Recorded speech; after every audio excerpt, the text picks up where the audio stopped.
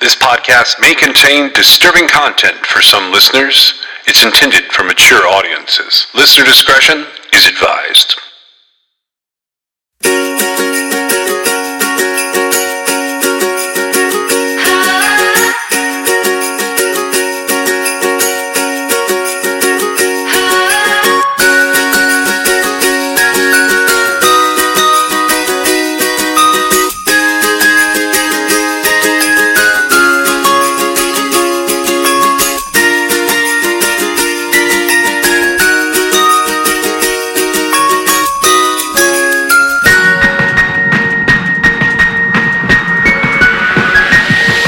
We wish you a Merry Christmas.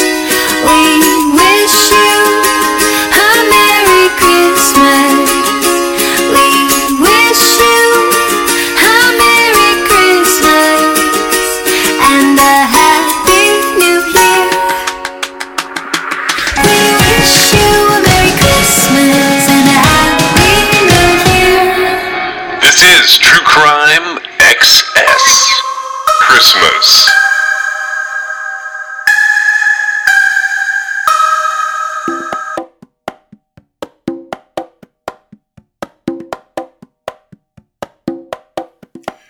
Normally I don't do this, and this is like an odd one, but we've got a missing persons case that does have like some interesting ties to it, I believe.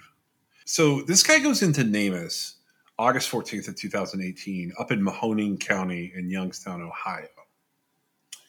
He's an African-American male that's 5 feet 7 inches tall. He weighs 200 to 210 pounds. He went missing December 25th of 2007. He's got black hair. He's got hazel eyes. He's got a lot of tattoos. I don't know if you saw in like some of the different images they have of him. He has a whole set of sleeves. Now, he had a weird thing happen where they stuck somebody else in his NamUs profile. I don't know if you saw this. The description of this guy, his name is Albert Donald Byrd III. He was 33 years old when he went missing. If he was alive now, he'd be 49-ish.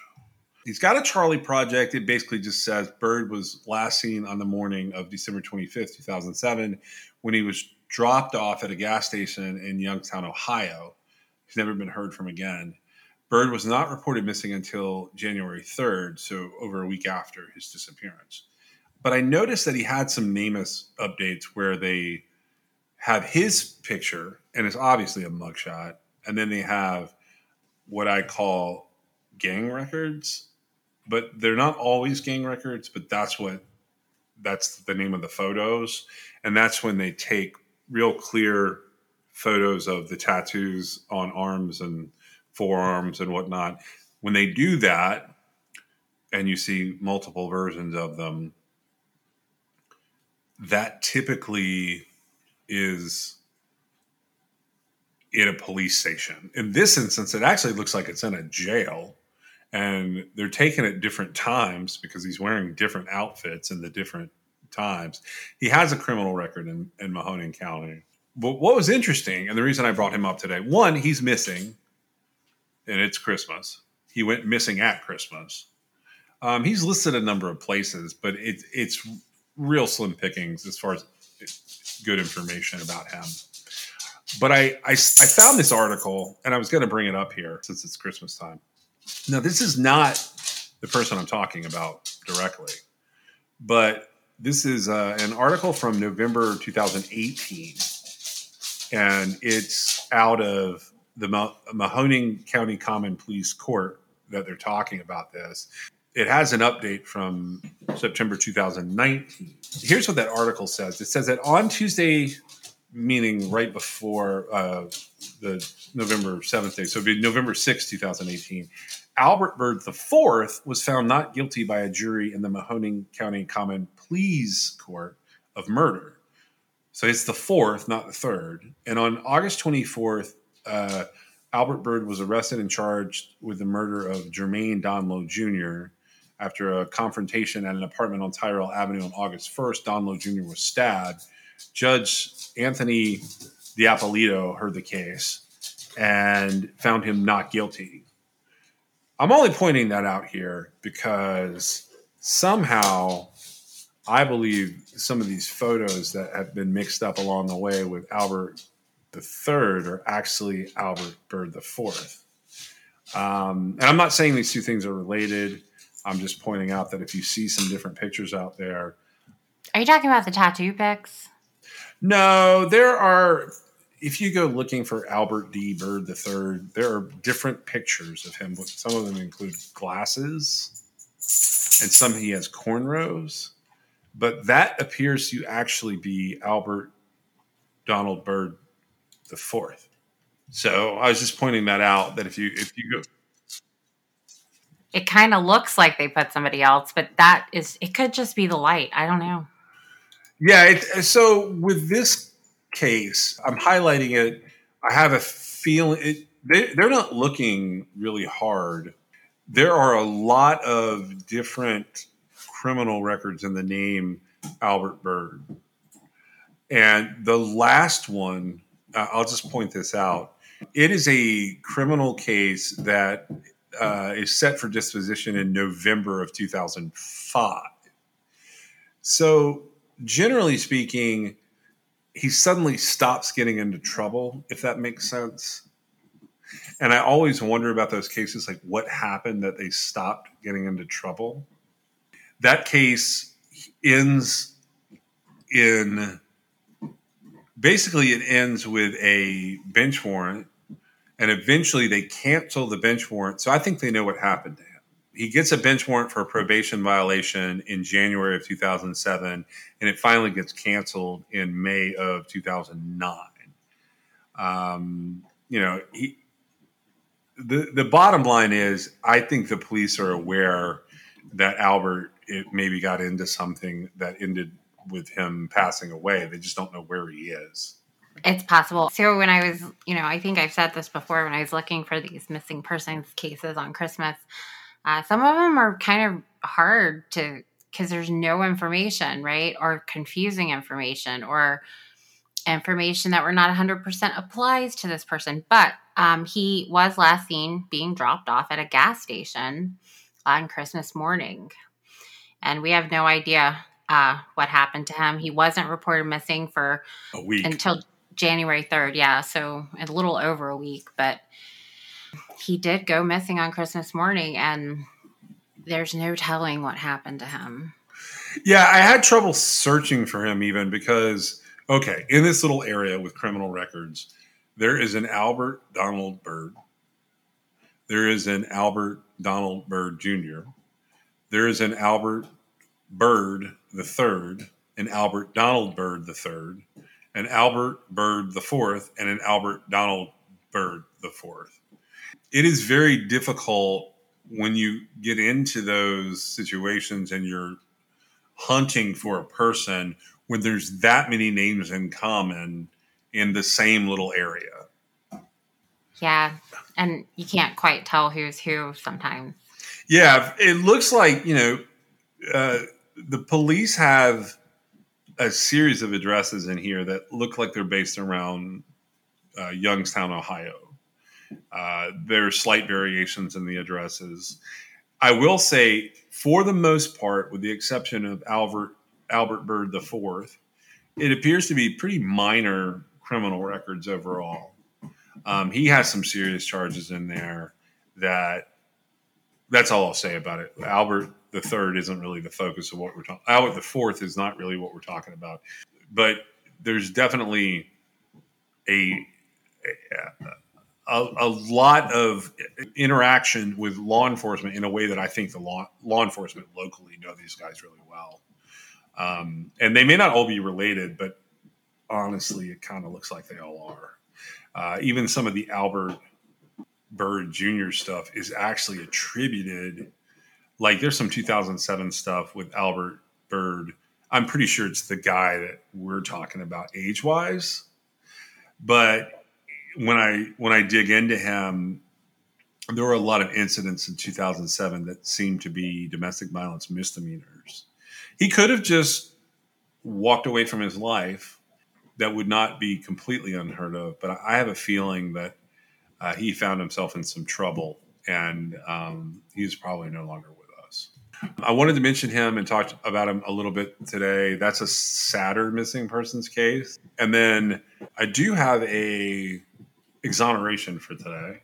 So our exoneration case today is actually from 1932, and it comes out of Buncombe County, North Carolina. For demographics, it's a Caucasian male who's 31 at the time of the crime. And contributing factors were perjury or false accusation. Now, he was convicted in 1932 and sentenced to death, but he's exonerated in 1936. I had never heard of this one before. I went and did a little digging into it. It's actually an interesting one, considering like the dates as to what the crimes are. In the early evening of September 27, 1932, Lonnie Russell, a 44-year-old filling station attendant in Asheville, North Carolina, was shot during an armed robbery. As the robbers fled with about $300, Lonnie Russell ran from the station and he hailed a passing car. He was taken to a hospital where he died a little while later. Gus Colin Langley and Wilcie Shorty Johnson were arrested in Wilmington, North Carolina, because they were driving a car with New Jersey license plates, and two witnesses reported seeing a car with such plates in the vicinity. A third witness, a hotel steward, stated that the fleeing robbers departed the scene in that vehicle. A female witness provided a sketchy description of the two robbers. One man was noticeably taller than the other, and the tall man had fair hair. I'm going to stop right there for a second. This is the 30s. And we're talking about cars with Jersey license plates in two different cities in North Carolina. Well, two different cities that are on opposite sides of the state. Yeah, Asheville is in the west in North Carolina, and Wilmington is in the far southeast corner of North Carolina. Yeah, you couldn't be farther apart, really, and still be in the state. I mean, you could be a little bit, but they're about 400 miles apart. Yeah, it's a little bit crazy to make this connection, but we'll see, I guess. Yeah, well, not only that, but like in the 1930s, it's so strange for me to picture cars and license plates from different states. I know it's Yeah, it's a thing. It's not that far back in time, but like it is. On almost 100 years, dude. Yeah, I know. Officers honed in on finding this car that had been described as having New Jersey plates. They located one such vehicle in the possession of Gus Colin Langley. He's a house painter. Langley is not from Asheville. He lives in Wilmington, 400 miles away. He had been living in New Jersey, but he had returned to his hometown of Wilmington to work with his father. He had a detailed alibi for the day before and the day of the crime. However, his vehicle was reportedly the only New Jersey car that the police located.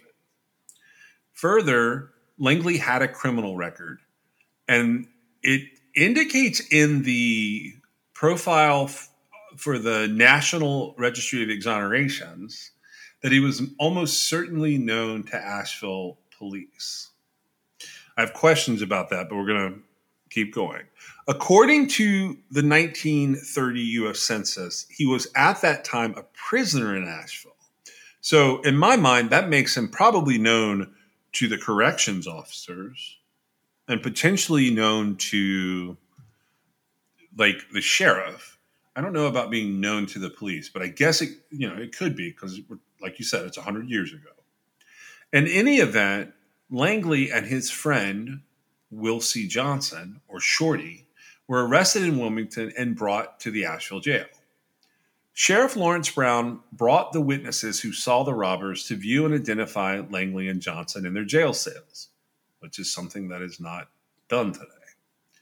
Gus Langley's movements could have been easily verified, but the Asheville police were disinclined to investigate further, and exculpatory evidence was ignored.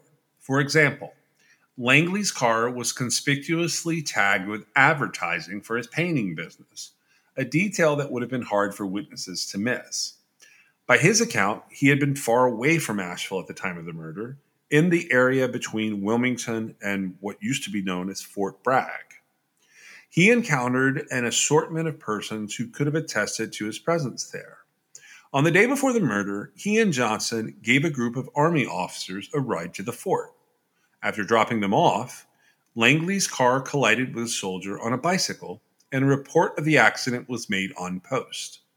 The men drove as far as Elizabethton, where car problems forced them to stop.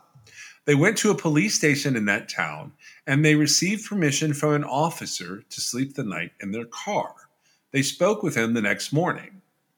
After spending the night and morning in Elizabethtown dealing with their car problems, they began the drive home to Wilmington. Along the way, they had to pass through a toll booth at the Cape Fear River.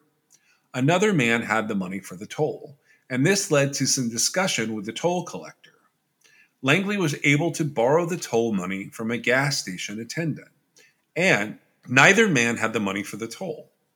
This led to some discussion with the toll collector. Langley was able to borrow the toll money from a gas station attendant, and they crossed the bridge. At the time of Mr. Russell's murder,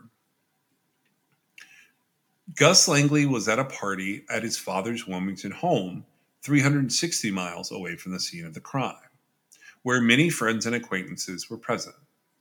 In Langley's own letters from jail, addressed to the Fort Bragg soldiers and others, they were handed over for mailing, but seem to have been unposted by the jail staff. Okay, so unposted, I'm going to explain that because I don't know if a lot of people know what that means. It basically means they were never sent out. They were never put in the box to go through the postal service. Right, which is, it would be corruption, right? Yes. So instead, a fellow inmate was charged with mayhem, whatever that means. His name is A.D. Cordell. He ends up placed in Langley's cell for 2 weeks in an attempt to elicit incriminating statements. In return for doing this, the charges against A.D. Cordell were dropped. In 1932, Gus Langley goes on trial. The hotel steward, Mr. Pace, testified to the presence of the car with New Jersey plates near the filling station. He was unable to point to more than a general resemblance between Gus Langley and the robber he observed. A.D. Cordell testified that Langley had confessed that he had committed the murder, but that he was confident of acquittal because he had arranged for many witnesses to falsely testify that he had been in Wilmington. Gus himself took the stand and told his story. He also produced several witnesses to attest to his presence at the Wilmington party. Their testimony seemed to only confirm A.D. Cordell's claims, and they were roundly dismissed in the closing argument of prosecutor Zeb Nettles as a coached bunch of parrots. After 2 hours of deliberation, on December 23, 1932, Gus Langley was found guilty of murder and sentenced to death. Johnson, or Shorty, was tried separately, but after a mistrial, the charges against him were dismissed for lack of evidence. So we talked about prosecutors a lot in this series of cases that we've been covering. Calling the witnesses a bunch of parrots is interesting. And in some circumstances, that could definitely be a ploy of some kind, don't you think? Like a ploy from which side? For the prosecutor to basically dismiss all of the witnesses is kind of heavy-handed. I feel like that's always bad taste as far as the difference between having a case where it stands on its own and, saying things like this. Yeah. You see what I'm saying? Yeah. To say oh, you liar, liar, pants on fire, right? That kind of thing in the courtroom. To me, it's undignified to, call people. I guess parrots aren't really liars. They just repeat what they're told to say, right? Yes. And so it, to the extent that they had gotten this guy who was in jail because he was charged with mayhem, which I assume is disorderly conduct. They got him, they put him in the cell with the specific intent of getting incriminating statements, right? Right. Anytime that happens, there's going to be issues. Like I it, would that tend to agree. Yeah. that's never going to go well. The person's got something at stake. Because if they don't deliver, they're not going to get what's been promised them.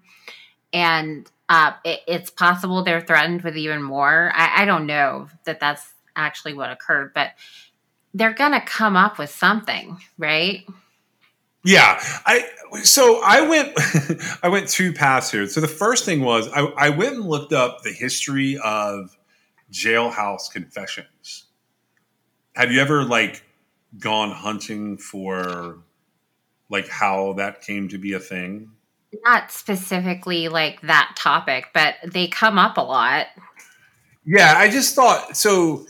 This case is old, and I thought it was interesting to look at a couple of different things about the jailhouse confession. I actually pulled a couple of articles related to Curtis Flowers' case. That was an interesting one because it had a lot of precedence about how jailhouse confessions could be used. There wasn't anything in there that. Do you know what I'm talking about when I say Curtis Flowers? Yes.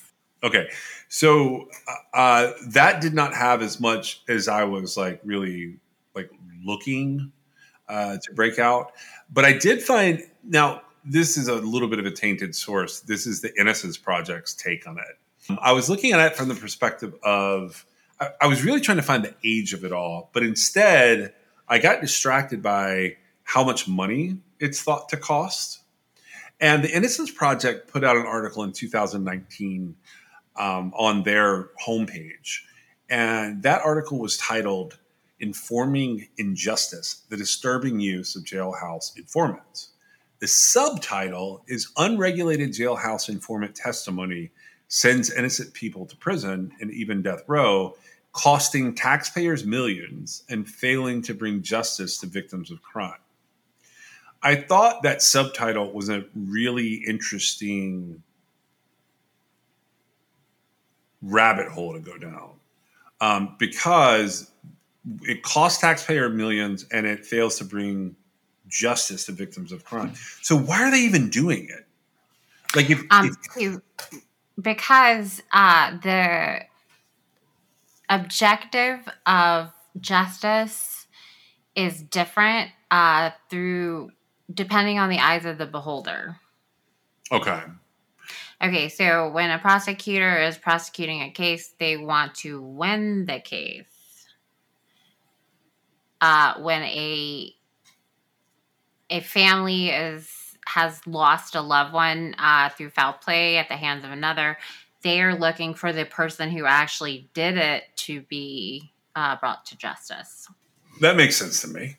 And those are two different objectives, right? I mean, they shouldn't be, but they are. And so once you're at the point where a prosecution is occurring, there's without sabotaging your own career, there's essentially no going back. Like to go back on something. You're just saying from the commitment perspective, like you have to commit to doing it. The resources that are in the hands of a prosecutor at the point where they're like going to trial, right? Right. What the time because when it says it costs taxpayers millions, what they're talking about is all the expenses involved in that situation, right? I got you. Yeah. Okay. And so, once a prosecutor has somebody that they're going after for, a murder or another, felony type violent crime, they have to commit to it. And their objective, once they've committed to it, is to get the person convicted. And that's where jailhouse snitches come into play because honestly, I feel like a lot of times they just lack the ability to get the evidence needed. And so it does fall back on these like sort of bottom feeder type.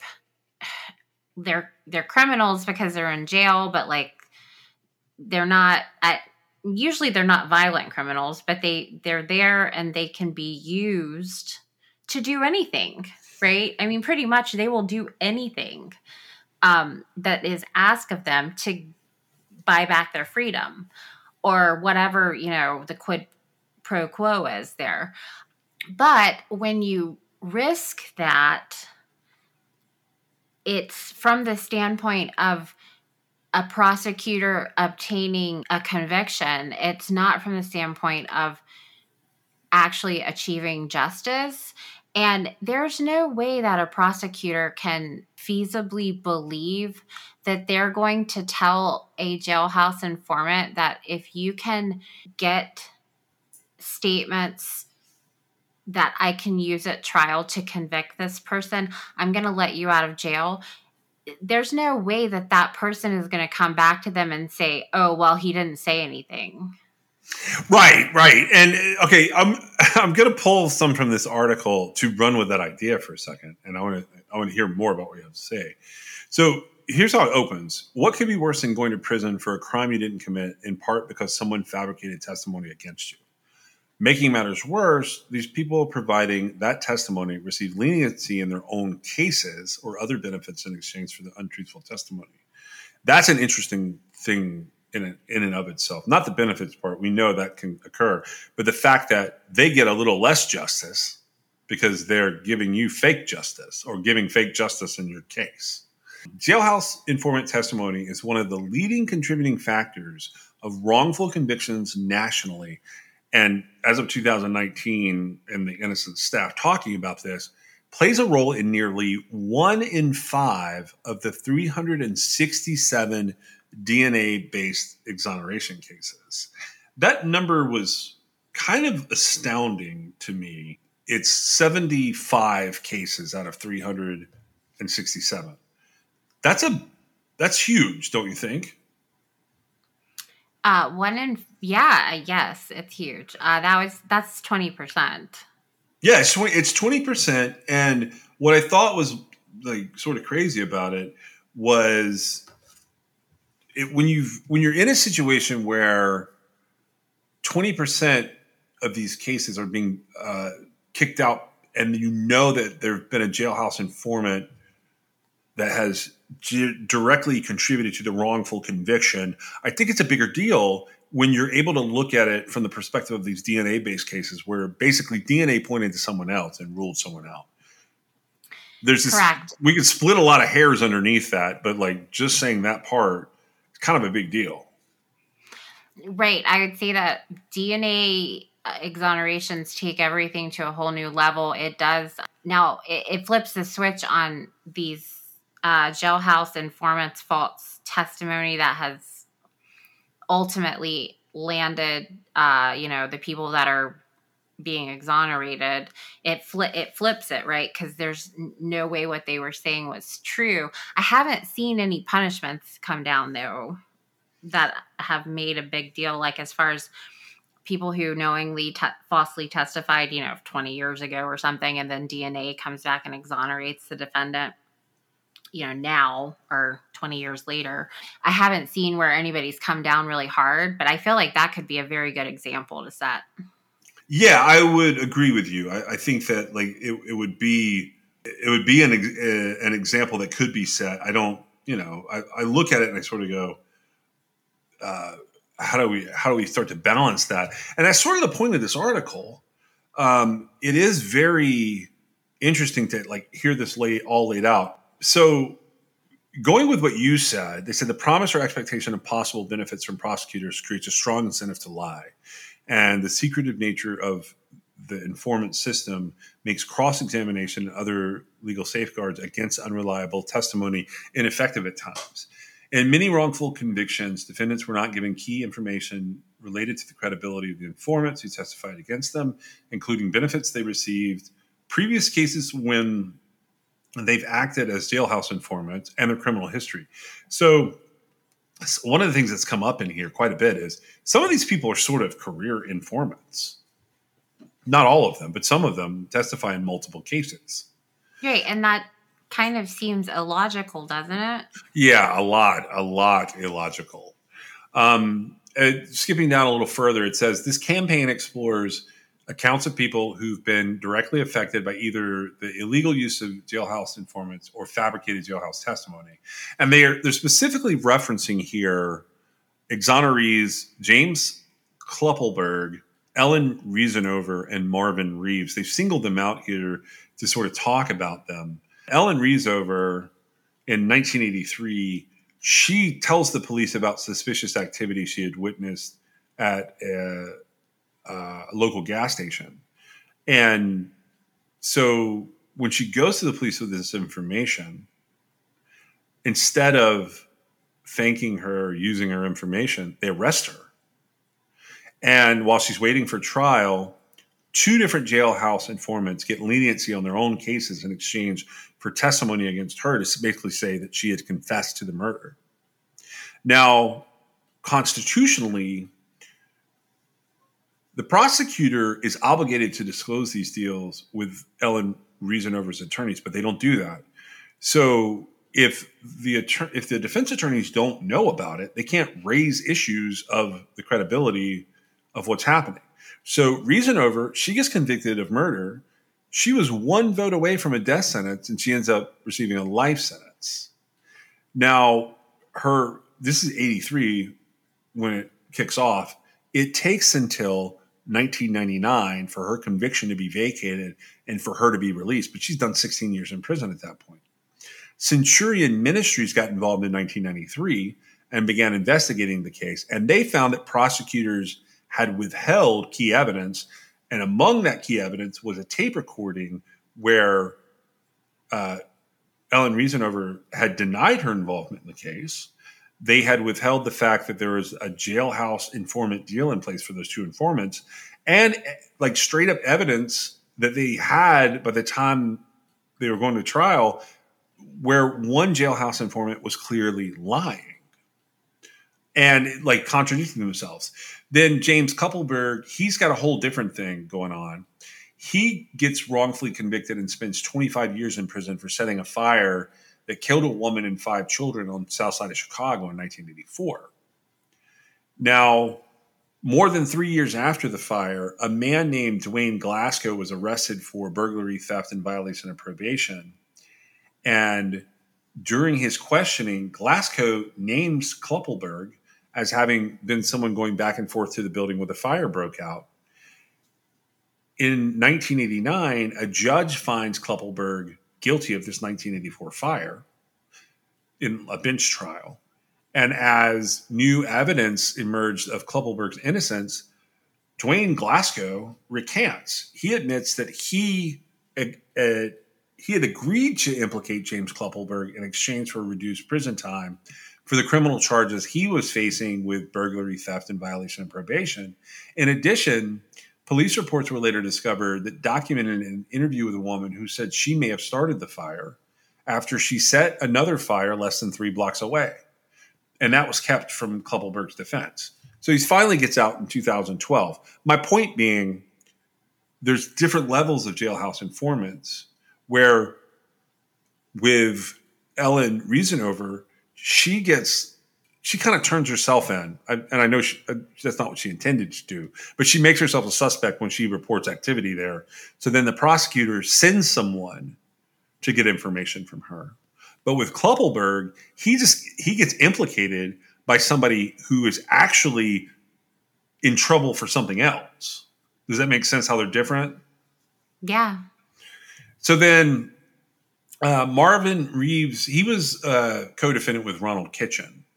Marvin Reeves spends 21 years in prison after he and Ronald Kitchen are convicted in 1991 of the murder of 2 adults and 3 children who were found strangled and burned in an apartment building on Chicago's South Side.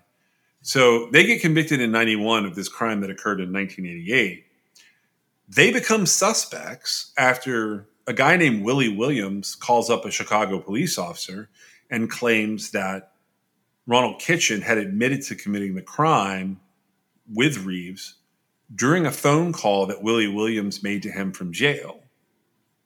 So Willie Williams sort of makes himself he makes himself a jailhouse informant.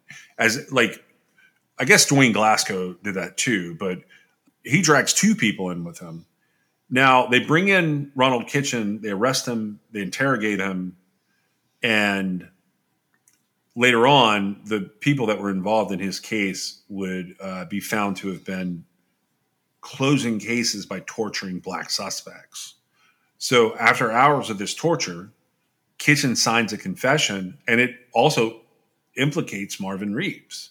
So Marvin Reeves gets convicted of the murders in 91. He gets sentenced to life in prison. And so the 2 of them go away based on Willie Williams talking and injecting them. But the defense is never told that no such phone call between Willie Williams and Ronald Kitchen ever happened. Well, and so to me, like, assumes facts not in evidence. Right. I'm just saying, like, where is this happening, right? Why is this not coming up that, like, okay, you can talk about that, but where is it? What do you mean? Like, where do we get to talk about it? In terms of, like, the system? No, I'm saying, like, when they are implicating him through stuff that doesn't exist, like, how does that even become part of a case? If it doesn't exist, why is it even a factor? Well, I mean, that's a good point, because you would think today, like, maybe the reason so many of these stories are much older is because today we sorted some of that out. I don't know if that's the case, though. There's a lot. You asked me if I could see the difference in where, sometimes you've got police making assumptions about somebody trying to report criminal activity and they end up being arrested when they didn't really do anything. And sometimes other people implicate others. And yes, I do see the difference. However, what I don't see is where any prosecutor justifies that to themselves. Yeah, they're not good prosecutors if they're doing that. And they really aren't. In fact, they are actually criminals, I would say. Yeah, that's one of the interesting things. Okay, so in this instance, the way that a jailhouse informant gets used, if we're going like back to all of this, in my opinion, what they did with Cordell in Langley's case, which is the exoneration we were talking about, is criminal. When they're set, so when you've got a guy that's charged with mayhem, which, if my understanding is correct, that's sort of an assault charge. It is? I just assumed it was like disorderly conduct, but I don't know that. Well, it was hard for me to sort. So I went and looked up A.D. Cordell. It's very hard for me to sort exactly what he'd been charged with. Closest thing I could find is he has some assault charges. But when a guy like that is implicating a completely innocent person, and the prosecution has all these other witnesses, but goes with the jailhouse informant to win, that's not necessarily corrupt, but to me it's criminal. Now, it's corrupt if that's how they make all their cases. And that's what eventually happens with some of these others I just mentioned. Some of these were found to be pretty corrupt cops, especially the ones I mentioned out of the Chicago area. But I went down this other path. So okay, this is how I get there.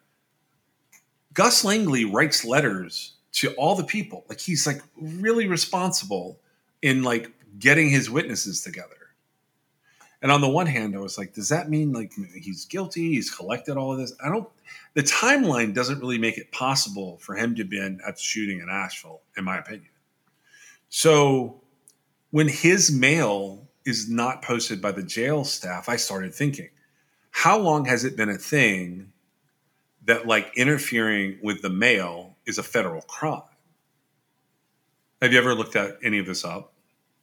I've never looked that up. I assume there's probably a good reason why that's a law to begin with. And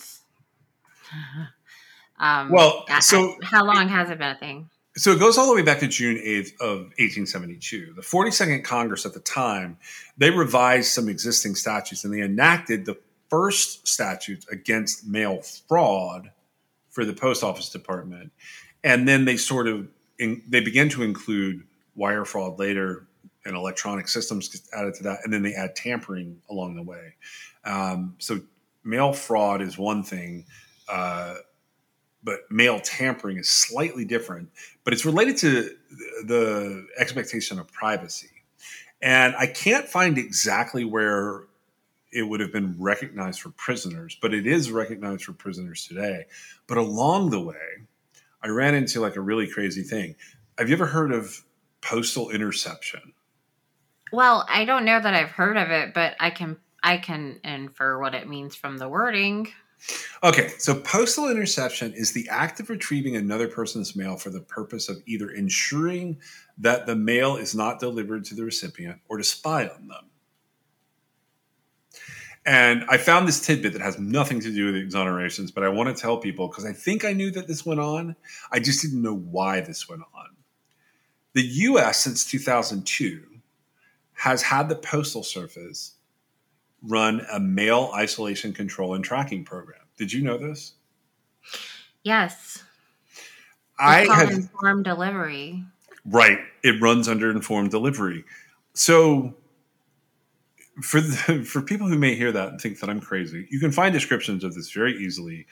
They run it from 2002 until 2013, and then it gets revealed when they're talking about the FBI investigating ricin laced letters that were sent to, I think Bloomberg got one, and maybe one was attempted to be sent to Obama. But this is this program where the United States Postal Service takes photographs of the exterior of every piece of mail processed in the United States. The Postmaster General stated that the system is primarily used for, quote, mail sorting, although it enables the USPS to retroactively track mail correspondence at the request of law enforcement. So allegedly, this was created in the aftermath of the 2001 anthrax attacks that killed 5 people, including 2 postal workers. The claim to fame is they created this automated mail tracking program so that the Postal Service could more easily track hazardous substances and keep people safe. That's what they claim. Although I will say that what I did find that was interesting is the form for law enforcement or other investigators to request this information from the USPS has no authorization on it. It is literally a pull down click menu where you input the name or address that you want the information from. No one approves it, and they can instantly view the information. Yeah, I don't know. I would assume that because it's mail, Right. I don't know that you would have a right to privacy. Yeah, I just thought it was interesting, not necessarily from a privacy perspective, but maybe from a data collection perspective. It is like it's basically mass surveillance in the fact that like law enforcement can access it. I was just really surprised that like mail covers a thing. I don't know if you know what that is, but on the request of a law enforcement agency, the U.S. Postal Service will record information like for a period of time going forward. And it's clearly defined by postal regulations, by different statutes, like that they can get this. I don't think it's considered a violation of the Fourth Amendment, but I do think they have, maybe not a warrant per se, but they can go through and they can put in a request, and the request can be approved maybe by the Postal Service itself. And I think they only last for like X amount of time before a judge has to sign off on it. It's not the same thing with the tracking program. Like the mail isolation control and tracking program is just available. You don't have to have anyone approve it. So I thought that was interesting that I found that in hunting down this 1932 case, because I wanted to know if it was illegal, like a federal crime, for the jailers to hold his mail. And at the time, it was not. I was going to say, I don't think it is going to be. And there's some interest that you could sort of debate there, right? As far as a prisoner's right versus the reasons that could be held legitimately, right? Yeah. The mail could be held legitimately. That's really hard to balance, which is obviously why you have attorneys that, go ahead and mail the stuff for you now. Yeah. Right. Because really, it brings up a lot of interesting dynamics that I don't feel like a lot of people would ever even think about. Right. Like, so this guy is in jail. He was, for one thing, carted back from Wilmington 400 miles to Asheville. Right. Yeah. Okay, he's now in jail. And once you're in jail, there you sit. Correct. He's writing letters, attempting to get witness statements. The people at the jail are screening his outgoing mail and not posting it. Or maybe they're not screening it, but they're not putting it in the mail, right? Right. That's weird. That's a weird thing. And it limits the number of witnesses he's able to gather because of what they're doing. Well, yeah. And so, like, if they're not doing that, then why aren't they posting his mail? Like, what does the corrections facility or the sheriff, I'm not sure where he was. What do the people that are holding him, that are doing these, like, menial administrative tasks of keeping the pretrial defendant in custody, right? Yeah. What interest do they have in holding this man's mail? If it's not to, somehow corrupt his case, why would they hold it? There's no reason, right? No, there's no there's not. reason for them to legitimately hold it. And if there was a reason, we would hear, right? We would hear that, like, oh, they wouldn't post it because he was sending threats or he was whatever, right? They would have a legitimate reason that they would quickly say, this is why. But the impression I get is, like, all these people that he sent letters to he's going, hey, why didn't you, at some point he's going, hey, why didn't you, respond to my letter? And they're like, what letter? Right. And that's how this is coming out. Because if you think about it, informed delivery certainly was not a thing in the 30s. No, it was not. And so you have a situation where you have a pretrial detainee saying, I put these in the outbox, right? And everybody's saying they didn't get them. So, the attendees are going, well, we don't know what you're talking about. Right. Yeah. So and it lays, right? That's it. That's as far as it goes. So going back to the case, so where I kind of left off, and I'm going to repeat myself because I have wandered off here. Sorry about that. After 2 hours of deliberation on December 23rd of 1932, Gus Langley is found guilty of murder, and he's sentenced to death. Now, Shorty Johnson, he was tried separately. He gets a mistrial, and the charges against him get dismissed for a lack of evidence. But that's not what happens with Gus Langley. Gus Langley is scheduled for execution 7 times during his tenure at the state prison, which is what is now the Central Prison in Raleigh, North Carolina. The first time was February 10th of 1933. His head gets shaved in preparation for the electrocution, but he receives a stay half an hour before his sentence would have been carried out. The execution was stayed on a technicality. In passing sentence, the trial judge had neglected to state for the record that Langley was guilty of first-degree murder, which at the time was the only class of murder punishable by death in North Carolina. So in June of 1933, the North Carolina Supreme Court remands the case back to the trial court, and the court states that he's guilty of murder, and they quickly re-sentence Langley to death. Now, Langley's relatives, especially his sister, Juanita, and the Wilmington witnesses, the people that knew he was really where they said he was, continued to challenge the conviction. And gradually, the evidence supporting Langley's story grows.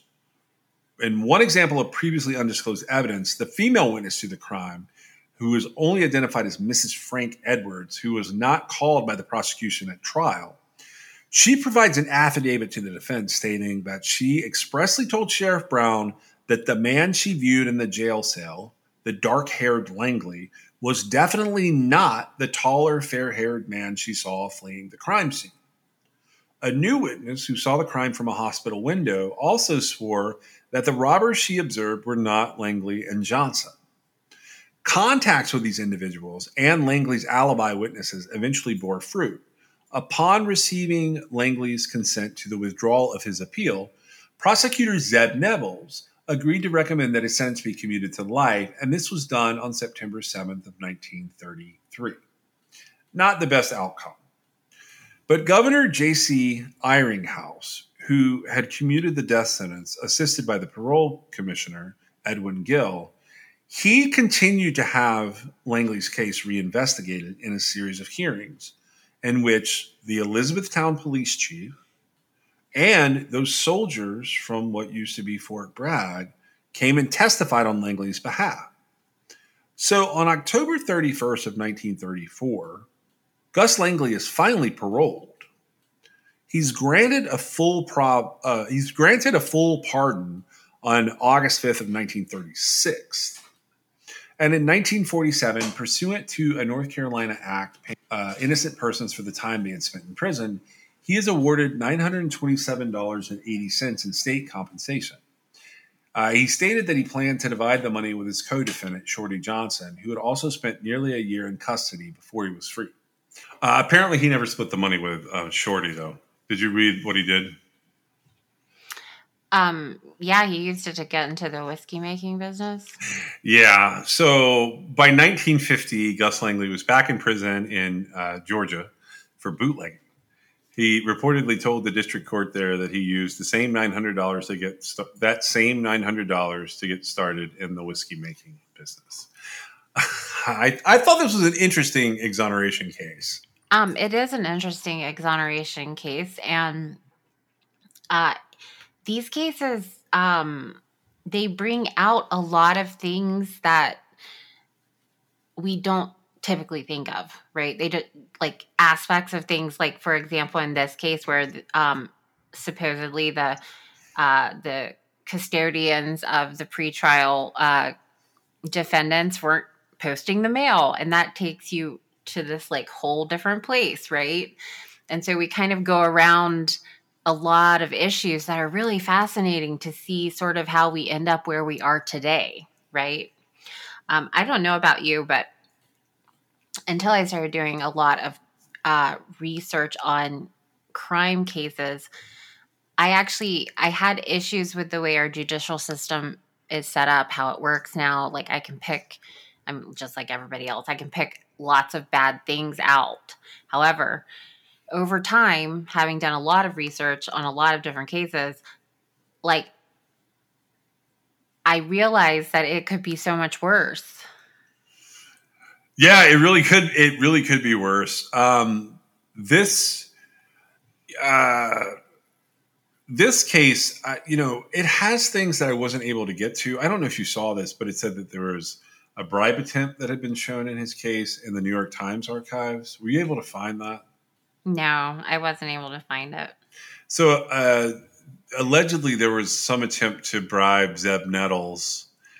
So I tried to find that. I didn't find the article. Like it appears in my Google searches, but when I go to access it, it's not a matter of like it not being there when I click. It's a matter of it saying that like what I'm looking for doesn't exist in a couple of instances. I realized something though in this one, and I thought about this related to these other cases. These cases like Lonnie Russell, for instance, they never really get solved. Right. And that's kind of the real tragedy, because you've got a victim who, in this case, was murdered. And then you've got, one defendant whose life was destroyed and another defendant whose life was temporarily destroyed.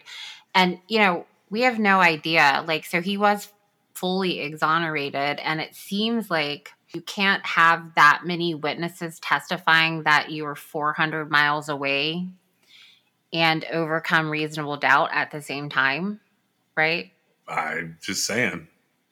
You can't. I feel like you can't, because the only way that would occur is, if they somehow impeach the credibility of all the witnesses, right? Yeah. Or suggest why, they're not telling the truth or whatever. But you've got a situation where I would be interested to know about the bribe, but we don't have any further information, right? No, I don't. And I can't tell where the bribe came from or went. And I had done a pretty good amount of work I found the blurb. It just says a charged an attempt was made to bribe solicitor Zeb Nettles in the prosecution of Gus Langley, convicted here recently of the slaying of Lonnie Russell, was made today at a hearing called for presentation of evidence looking toward granting Langley a pardon. It looks like it comes up with the governor. I tried to use a New York Times time machine, but that's all it has in there is what I just said. So, well, was the bribe like an open court? I don't know. That's such a weird thing to say. Like, either way, I think that at the very best, prosecutors like Zeb Nettles, who, they go on a little bit of a fishing expedition with whoever has the least violent crime, I don't know how they pick out who they're going to send in, right? To get the statements. I feel like they're at the very best, they're misguided, right? To believe that, they're going to have somebody come back out and say, oh yeah, you just didn't say anything. Sorry. I'm going to forego my opportunity to get out of jail free here. Right. I don't feel like they could in good conscience actually say they believe that's what would happen if, the defendant was in fact not guilty. Right. Right. But that's the only other side of this. Like a prosecutor would have to say, well, I legitimately thought, they were going to be completely honest with me. Yeah. I don't know how that would go. If you're not expecting I don't know. Wouldn't you expect crooked people to lie if you're a prosecutor? Like, it's sort of contrary to their job. Well, I'm saying that having set this situation up, it is only going to go one way. Oh, I misunderstood what you're saying. Don't you think, though? Yeah. There's never going to be a moment where a jailhouse informant is dangled a really nice deal and goes, oh, I can't help you. No, they're not going to do that. Well, this one, it did get close to, it's hard finding exoneration cases with Christmas links. Yeah. But that's all we got then. So I don't have anything else on this one. I don't think they did it because they had all these witnesses and the witnesses make sense. And the story that the prosecutor told didn't. I don't see how they were if they hadn't known who that was, I would buy the story more. But it's almost like they just picked that guy out because he was all the way across the state. Yeah, it is weird that it's just the fact that it's the only car in North Carolina with New Jersey plates. Can you imagine trying to do that today? Oh no. Yeah.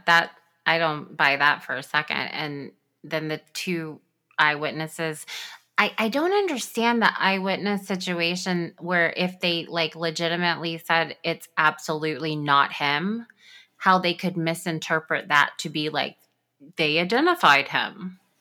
Well, you hear what you want to hear. I don't see that. I don't see how that is a thing at all. I don't think it should be. Well, that's all I got on this one. Thank you for joining us. We are sponsored by LabRottiCreations.com. You can check them out at LabRottiCreations.com, and you can still use the code CRIMEXS for a fun pop pet portrait of your own pet. You can also reach us on Twitter, Instagram at TrueCrimeXS, or you can give us a call if you know anything about any of the cases that we're talking about at 252-365-5593. You can also reach us at Gmail at truecrimexs@gmail.com, and you can check out our website at www.truecrimexs.com. We'll see you next time.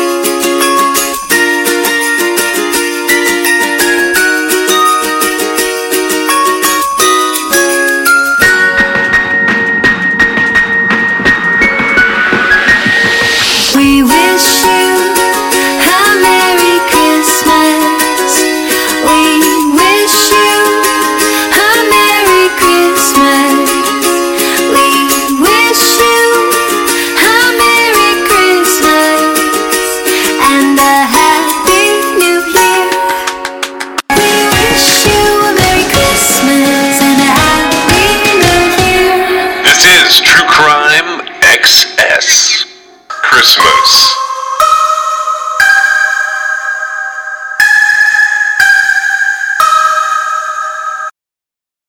All right, so I'm going to tell you guys a few things about some of the folks who are helping sponsor our show. Now, Labrati Creations sponsors our show, and you can always use the Crime XS code there. You can also just message them at Labrati Creations, and they will generally do something for the people who come from True Crime XS. They were our very first sponsor. They've done a lot for the show, and that code is Crime XS at LabratiCreations.com. The first new advertisers that we have, and I've selected all of these guys. I've selected all of these advertisers. So the very first one is Cure. Now I'm going to tell you guys about this, about Cure as being one of our sponsors. If you're an athlete, you know that proper hydration is key to peak performance, but plain water can be boring and sports drinks can be filled with artificial ingredients and added sugars. That's why we love Cure. It's a clean and effective way to stay hydrated and perform at your best. I use it late in the day when I switch out of caffeine mode.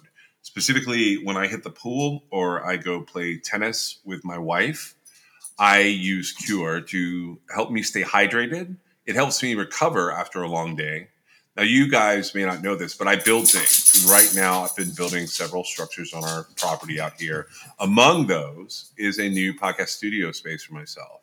I do a lot of that work at night and into the wee hours, and I always have some Cure with me to go into my aluminum water bottle. Hydration is not just about filling up my aluminum bottle with water. Cure Hydration is an oral rehydration solution that contains the perfect balance of electrolytes and glucose to help your body absorb water and rehydrate quickly.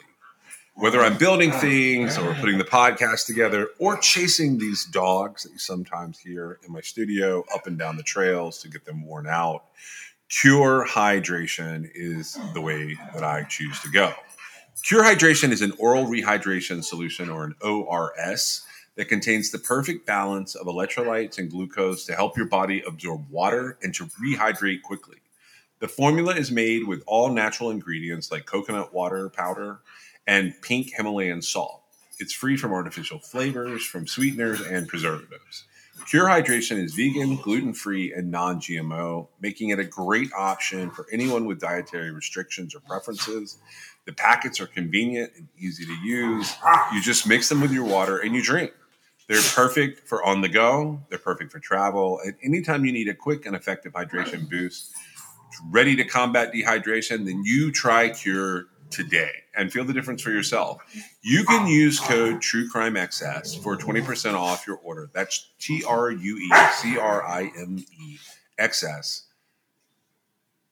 I have a link that I'm putting in the most recent episode show notes, and True Crime XS will get you 20% off. Our second sponsor for the show today is Laird.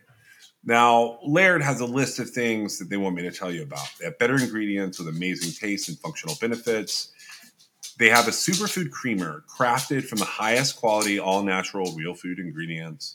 All Laird products are sustainably sourced and thoroughly tested to ensure that you're incorporating the cleanest, finest fuel into your routine. They have all natural whole food ingredients, and they contain naturally occurring MCTs made from coconut oil. There's no artificial flavors, there's no colors or additives, and there's no sugar from highly refined corn syrup. They want me to talk about my love of coffee, but the truth is, I don't do much with coffee. But let me tell you someone who does. My wife has to have a cup of coffee every day. Now, I've fallen off recently, but one of the big things that I've done since the beginning of our relationship is she used to go and get a Starbucks every morning. I have substituted that out by always trying to make her coffee. It's not going to be every single day of time from when I met her, but for the most part, almost every day, I make her coffee. I put her creamers together, and I make sure that she has a good way to start her day. So with Laird, he started experimenting with his morning ritual almost 2 decades ago. He found that when he started adding fats to his morning cup, like coconut oil, he had amazing energy throughout the rest of his day. He gradually perfected this recipe for an epic cup of fuel. and he began sharing it with his friends in the surf community. I'm an ocean guy, so I saw this item and I was like, okay, we're going to try this one out. Are you ready to feel more energized, more focused, and supported? Go to lairdsuperfood.com and add nourishing plant-based foods to fuel you from sunrise to sunset. And you can use our promo code at checkout to save 15% off your purchase today. Our offer code for this for Laird is going to be True Crime XS. Pretty much everywhere except for Labarde Creations. If you use True Crime XS, that will get you, at Laird, it'll get you 15% off. At some of the other places, they'll get you 20% off. I'm going to tell you about two more sponsors today. So the first one is, the third one is Liquid IV. So let's talk about the real reasons that you need to hydrate. Late night TV binging, back-to-back Zoom meetings, going on a walk with your friends. Everyday hydration is not just for high-energy athletic endeavors. Liquid IV is the #1 powdered hydration brand in America. It's now available in sugar-free. This is years in the making, but Hydration Multiplier Sugar-Free uses a proprietary zero-sugar hydration solution with no artificial sweeteners. It's got 3 times the electrolytes of the leading sports drink, but it's also got 8 vitamins and nutrients for everyday wellness. Liquid IV hydrates 2 times faster than water alone. Keep your daily routine exciting with 3 new flavors. They've got white peach, green grape, and lemon lime. I love all of these flavors, but I think that my favorite is probably the green grape. White peach I use as a secondary flavor, and lemon lime I leave here for my kids and my wife. Liquid IV believes that equitable access to clean and abundant water is the foundation of a healthier world. They also partner with leading organizations to fund and foster innovative solutions that help communities protect both their water and their futures. To date, Liquid IV has donated over 39 million servings in 50 plus countries around the world. You can get 20% off when you grab your Liquid IV Hydration Multiplier sugar-free or any other variant at liquidiv.com and use code TrueCrimeXS at checkout.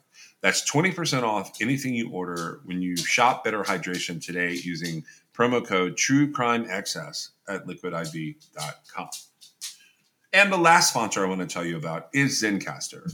We're part of Zencastr's creative network. We've been using Zencastr since about midway into our first season. Meg and I experimented with a lot of different ways to put the podcast together.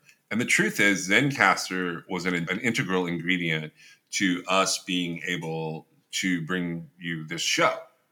It's so easy. It's now super easy. You can record a podcast with Zencastr. You can log in using your browser and you start recording a high quality podcast right away.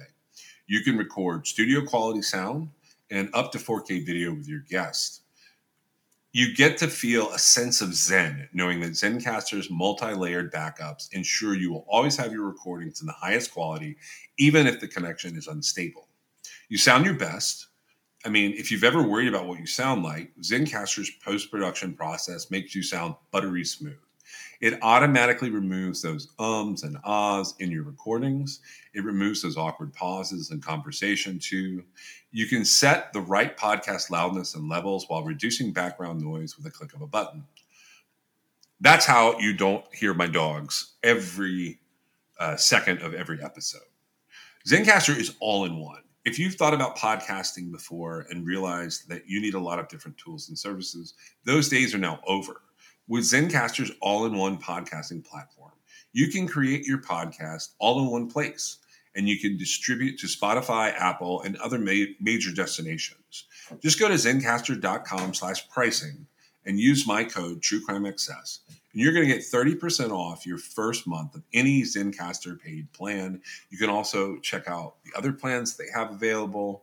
I want you to have the same easy experiences that I do for all my podcasting and content needs.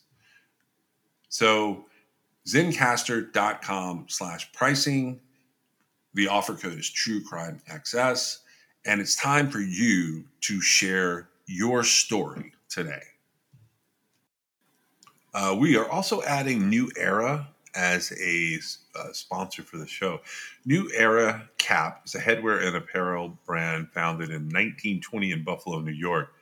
Now, I actually have some experience with New Era caps. My dad and I have been through multiple iterations of baseball caps through the years.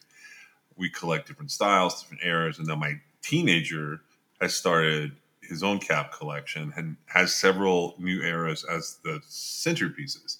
Our favorite teams may not be the same, but our outfits are all topped with the same New Era ball caps. We love the quality and the ability to wear what the players are wearing. Not to mention, New Era is the leading headwear manufacturer with quality licensed products. You can support your favorite college or pro team in style from the official headwear provider for the MLB, NFL, and NBA. You can get a stylish accessory for your everyday ensemble and support True Crime XS. Just shop the official headwear and get 15% off when you go to neweracap.com. That's neweracap.com/truecrimexs. You can also use the code truecrimexs at checkout. That's it. That's all you have to do. And that's 15% off your order using the promo code truecrimexs.